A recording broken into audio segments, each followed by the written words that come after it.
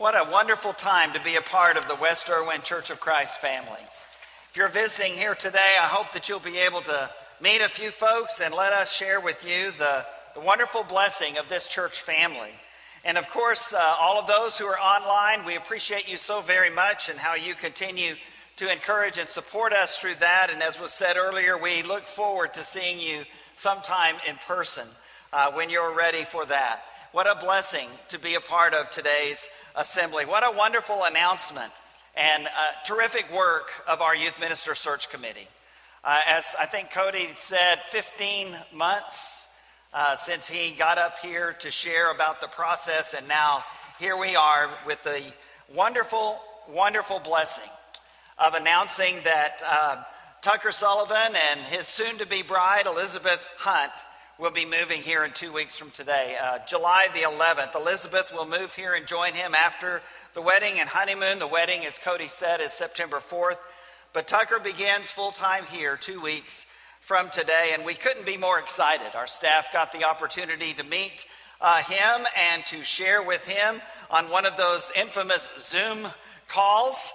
Many of you were able to meet them in person. They visited, as Cody shared, here a weekend a couple of weeks ago or a while back, and what a blessing that day was for them and for us. So again, thank you to this incredible committee for all of your hard work and prayers and the relationship that you shared with each other in this service to our church. And we continue to pray for Tucker and for Elizabeth. If you're inclined to do so, there are blue encouragement cards in the back of the pew in front of you. Fill one of those out and just say, "Dear Tucker, dear Elizabeth, dear Tucker and Elizabeth, dear soon-to-be West Irwin Youth Minister, we would love to shower them with cards and love and prayers over these next 2 weeks, and then certainly after they are here." Joyce and I have appreciated these encouragement cards that we've been trying to restart again here.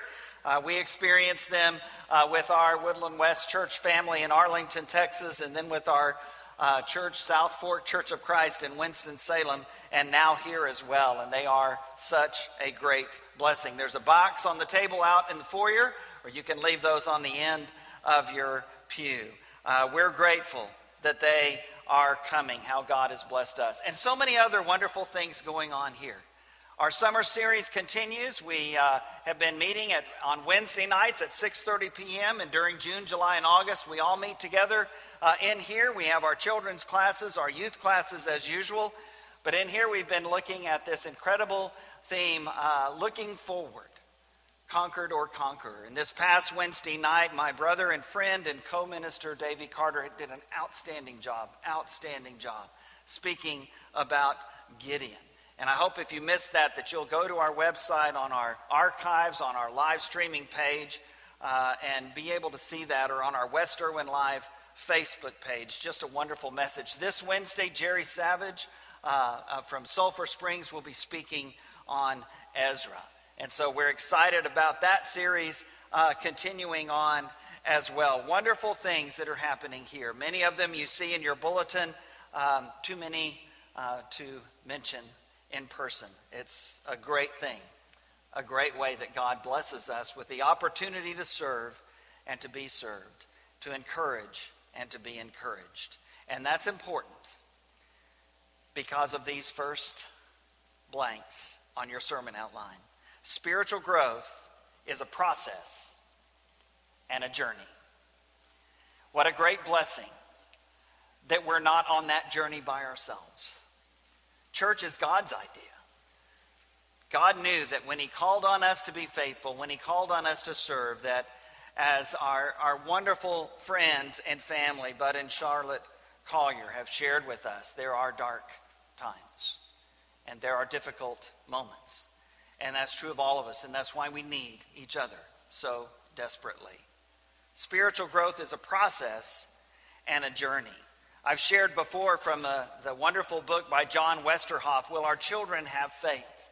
These 4 stages of faith on that journey: experienced faith, affiliative or belonging faith, searching faith, and owned faith. That's the one we all want to get to.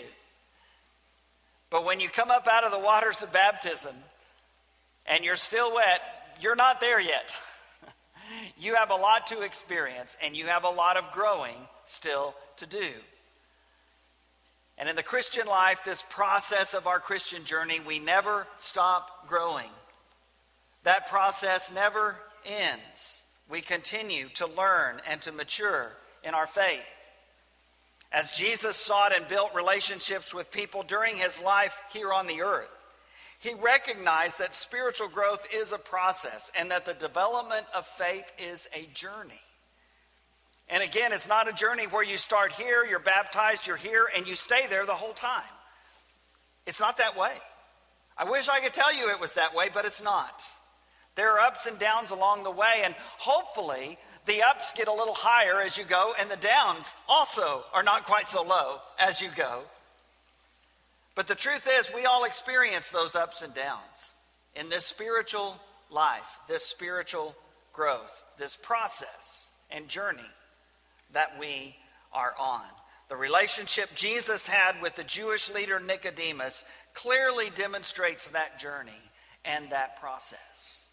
So in this series that we're looking at on Sunday mornings of the people that Jesus had interactions with in this life that we read about in the Gospels, it's an incredible statement to read what happens with this man, Nicodemus, and how he actually went through this process, this journey, over the few years that Jesus taught and served.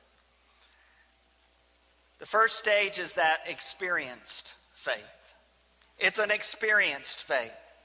And we find Nicodemus beginning his story in John 3. All of the stories, all of the passages about Nicodemus are in the Gospel of John. Convenient enough, thank you. And it begins in John 3. And it begins in a surprising way. Now there was a Pharisee, a man named Nicodemus, who was a member of the Jewish ruling council. So already we know this guy is head and shoulders above everybody, or should be, in the Jewish faith. He's a Pharisee, that meant they were very familiar with the law and offered in their lives and in their teaching strict adherence to the law of Moses. But we also see that he was on the Jewish ruling council, the Sanhedrin. And so he was one of the most important people, one of the most important leaders in the Jewish faith in the time of Christ. Verse 2, he came to Jesus at night and said, "Rabbi, we know that you are a teacher who has come from God, for no one could perform the signs you're doing if God were not with him." Seems like a great start, right? And as we read those words in those first couple of verses, we get where Nicodemus is on this journey. His is an experienced faith. He's just now getting to know Jesus. He's just now getting to know what it means to follow what he's saying. And he's very early in that process. In a sense, his faith is a childlike faith. He's kind of like those children. He would never admit it, but he's like those children from Matthew chapter 19 that Jesus called and said, "I want these kids to be around me. Don't chase them off." And so this experienced faith, another term in that next stage that Westerhoff uses is affiliative faith. I like the term belonging faith. What Nicodemus is saying in these two verses is, I belong here. This is where I belong. I belong here with you, Jesus, because you're great, I'm great, you know a lot, I know a lot. Let's chat about how much we know, shall we? And he comes to Jesus at night, and you've heard sermons and lessons on this, probably because perhaps he didn't want others to know he was coming to Jesus. It might embarrass him as the one whom Jesus should be coming to instead. Or it may be that he just wanted a little bit more of a private setting so that they could talk shop, so that they could talk God and law. That's where Nicodemus is now. And we look at our own church family and we realize he's right where our little kids are when they come up here for kids' time, which they'll get the opportunity to do again next Sunday. There are we kids, our VBS age kids that you saw in the pictures earlier. And there are so many activities that we have here. And this group that has an experienced faith, that sense of belonging. I just belong here because of everything that's going on. You see lots of great activities, and we've talked about a lot of them here today, and there's so many others that we haven't talked about. In the bulletin, there are pictures of a recent Young at Heart trip that we featured a while back on one of our ministry highlight segments. There are so many other things. Our ladies, there were 60-something ladies that gathered this past week for a time of fellowship and fun. There are so many of these activities. So many. And as our shepherd Ken Culpepper shared earlier, we see those time and time again, and that there's also that sense of sharing the blessings and the burdens of life together. And people look at that, and they look at those things, and they say, I like that. I like that. I kind of belong in a place that's like that. That's where Nicodemus was in the first two verses of John 3. For young and older adults in this stage, everything is still new and fresh and wonderful. Basically, we like what we see and hear. And we're only seeing and hearing what we like. And so this is a very early stage in the process. It's a good stage, it's a fun stage, it's an important stage. But we must not stay there. This is the stage where we're not aware of any of the bad stuff. We like what we see. We like what we hear. And sadly enough, some never leave this stage. Jesus, however, does not let Nicodemus stay in this stage, and instead challenges him to grow. So we move from that experienced faith of sensing, I belong here, to a searching faith. In John 3, we keep reading. Nicodemus comes to Jesus. Rabbi, we know you're somebody special because, wow, you do some incredible things. And Jesus cuts him off. He could have gone on for half the night and just talked about stuff like that. But instead, he cuts Nicodemus off and he immediately confronts him in John's gospel. John 3, verse 3, Jesus replied, very truly I tell you, no one can see the kingdom of God unless they are born again. And it is right out of the blue for Nicodemus. He doesn't understand that at all. Because he understands that metaphor of being born again. It means fresh start. It's an allusion to baptism, as we see in the verses that follow. Nicodemus asks in verse 4, how can someone be born when they are old? Surely they cannot enter a second time into their mother's womb and be born. And we think, well, Nicodemus, of course not. Don't be ridiculous. But as ridiculous as that sounds, that is exactly how Nicodemus felt about being told he, this Pharisee, this member of the Jewish ruling council, just like all of these people around that Jesus has been teaching, even you, Nicodemus, need to be born again. And for Nicodemus, it was just absolutely ridiculous that he would need to do that. Just as ridiculous as a grown man crawling back into the mother's womb to be reborn. That's how strange the message of Jesus sounded to him. Verse 5 of John 3, Jesus answered, very truly I tell you, no one can enter the kingdom of God unless they are born of water and the Spirit. And so Jesus immediately clears it up. Because you see, John the Baptist came preaching a baptism of repentance in the name of the one who would come after him. Jesus of Nazareth and his apostles came preaching a baptism of repentance for everyone. But the Jewish leaders wouldn't have it because they didn't need it. They didn't need to repent. They didn't need to be challenged. They didn't need a Savior. That's where Nicodemus is right now. And Jesus clears it up for him and lets him know specifically, you, Nicodemus, even you must be born of water and the Spirit. And believe me, he knew exactly what Jesus was talking about. Passage of Scripture in Titus chapter 3 talks about that washing of rebirth and renewal through the Holy Spirit. Tied specifically, I think, to these words of Jesus. Flesh gives birth to flesh, Jesus says in John 3 verse 6, but the Spirit gives birth to spirit. Your faith is about the flesh and the physical and the external, Nicodemus. You need to reach out to the Spirit and have a spiritual faith. You should not be surprised at my saying you must be born again. The wind blows wherever it pleases. You hear its sound, but you can't tell where it comes from or where it's going. So it is with everyone born of the Spirit. Verse 9, how can this be? Nicodemus asked.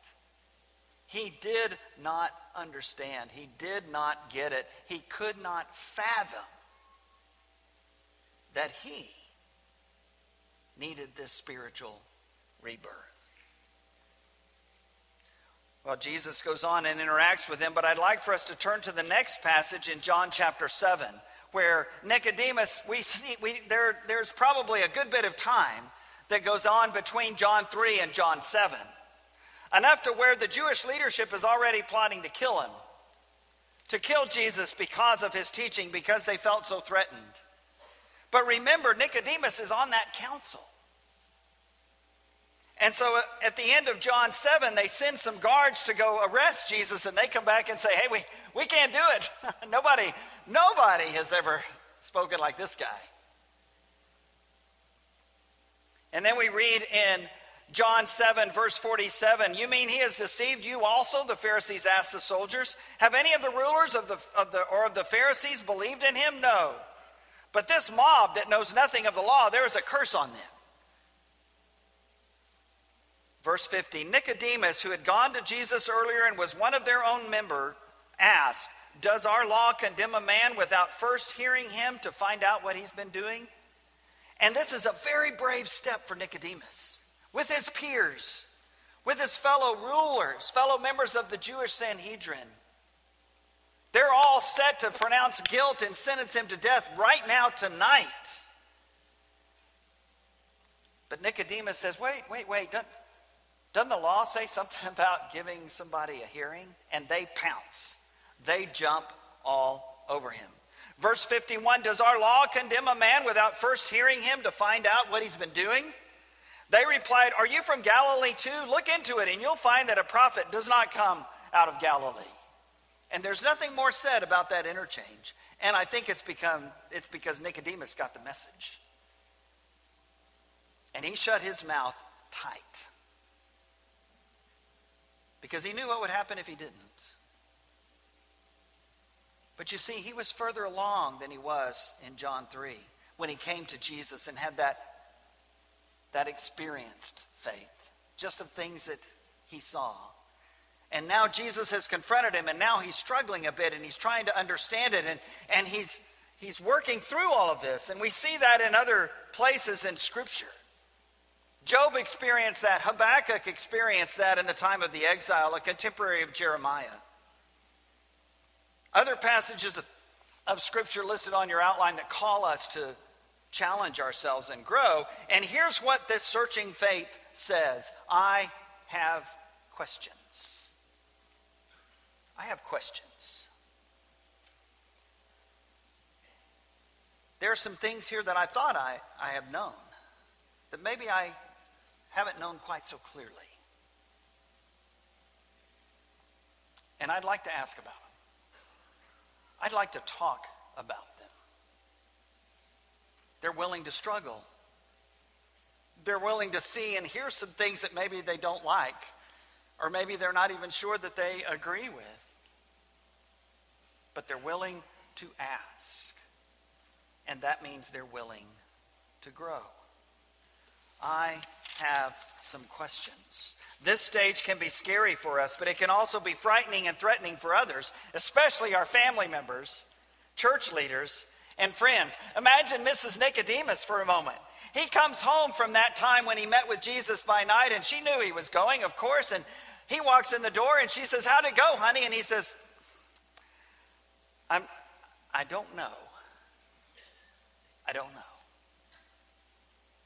And he continues to struggle with that, and then he goes to that meeting, and then he comes home, and she says, "How was the meeting, honey? Anything? What's going on now?" Hopefully she shared that journey with her husband. And this is where the term growing pains applies, because this is a hard stage. This stage hurts. And it is what makes it so much easier, so less threatening, so less unstable to simply stay in the previous, more comfortable stage and not grow. Stay in that experiential stage where you just kind of see it. That sense of belonging. I like it here. I'm comfortable here.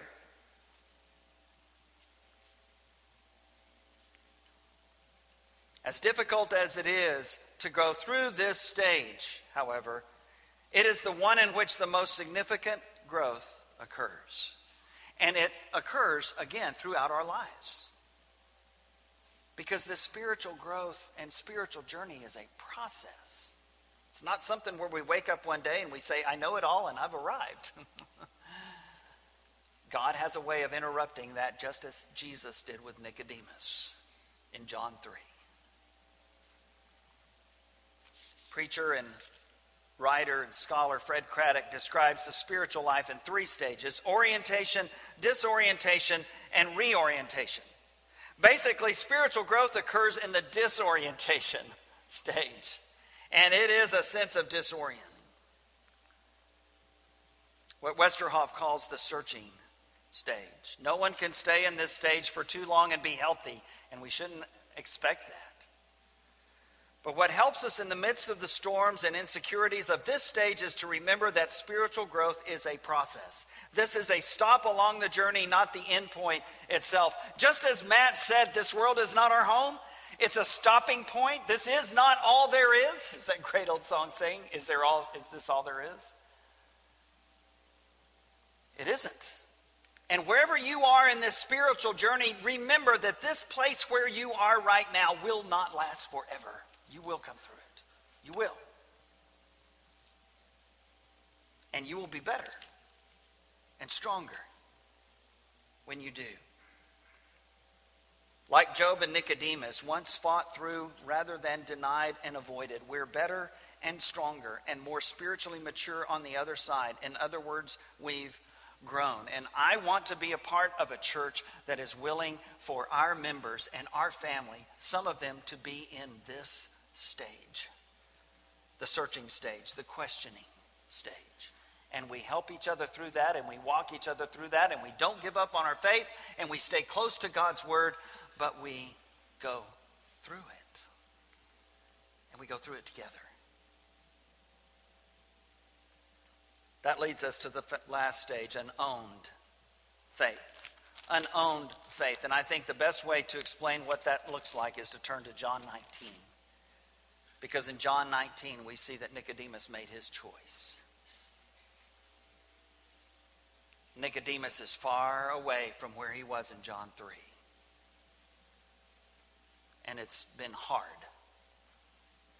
And it's going to get harder for him.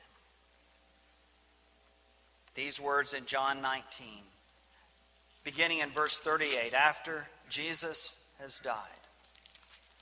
John 19, verse 38. Later, Joseph of Arimathea asked Pilate for the body of Jesus. Now, Joseph was a disciple of Jesus, but secretly, because he feared the Jewish leaders. Scripture also tells us that he too was a member of the ruling council.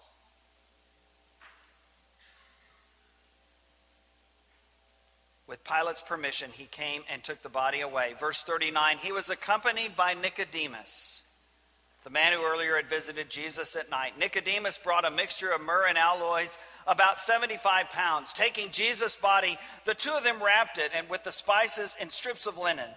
This was in accordance with Jewish burial customs. At the place where Jesus was crucified, there was a garden, and in the garden, a new tomb. We understand it from other scripture that it was Joseph's tomb, in which no one had ever been laid, because it was the Jewish day of preparation, and since the tomb was nearby, they laid Jesus there. And I can just bet you that those Jewish leaders were disappointed. They didn't want to see Jesus buried in a tomb. They probably wanted to see the Roman soldiers do whatever with the body. Perhaps an unmarked grave for criminals is what they wanted. And they certainly didn't want two members of the Sanhedrin, the Jewish ruling council that had convicted Jesus to death.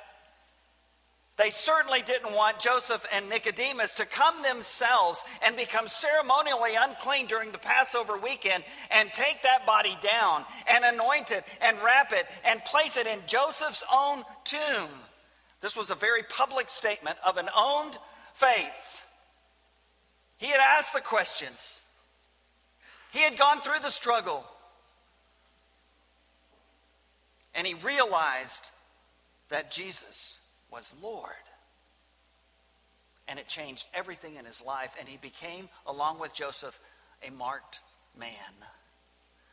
Because believe you me, what they wanted more than anything was to show people that for anyone to name this name of Christ, especially one of the ruling council members, came at great cost.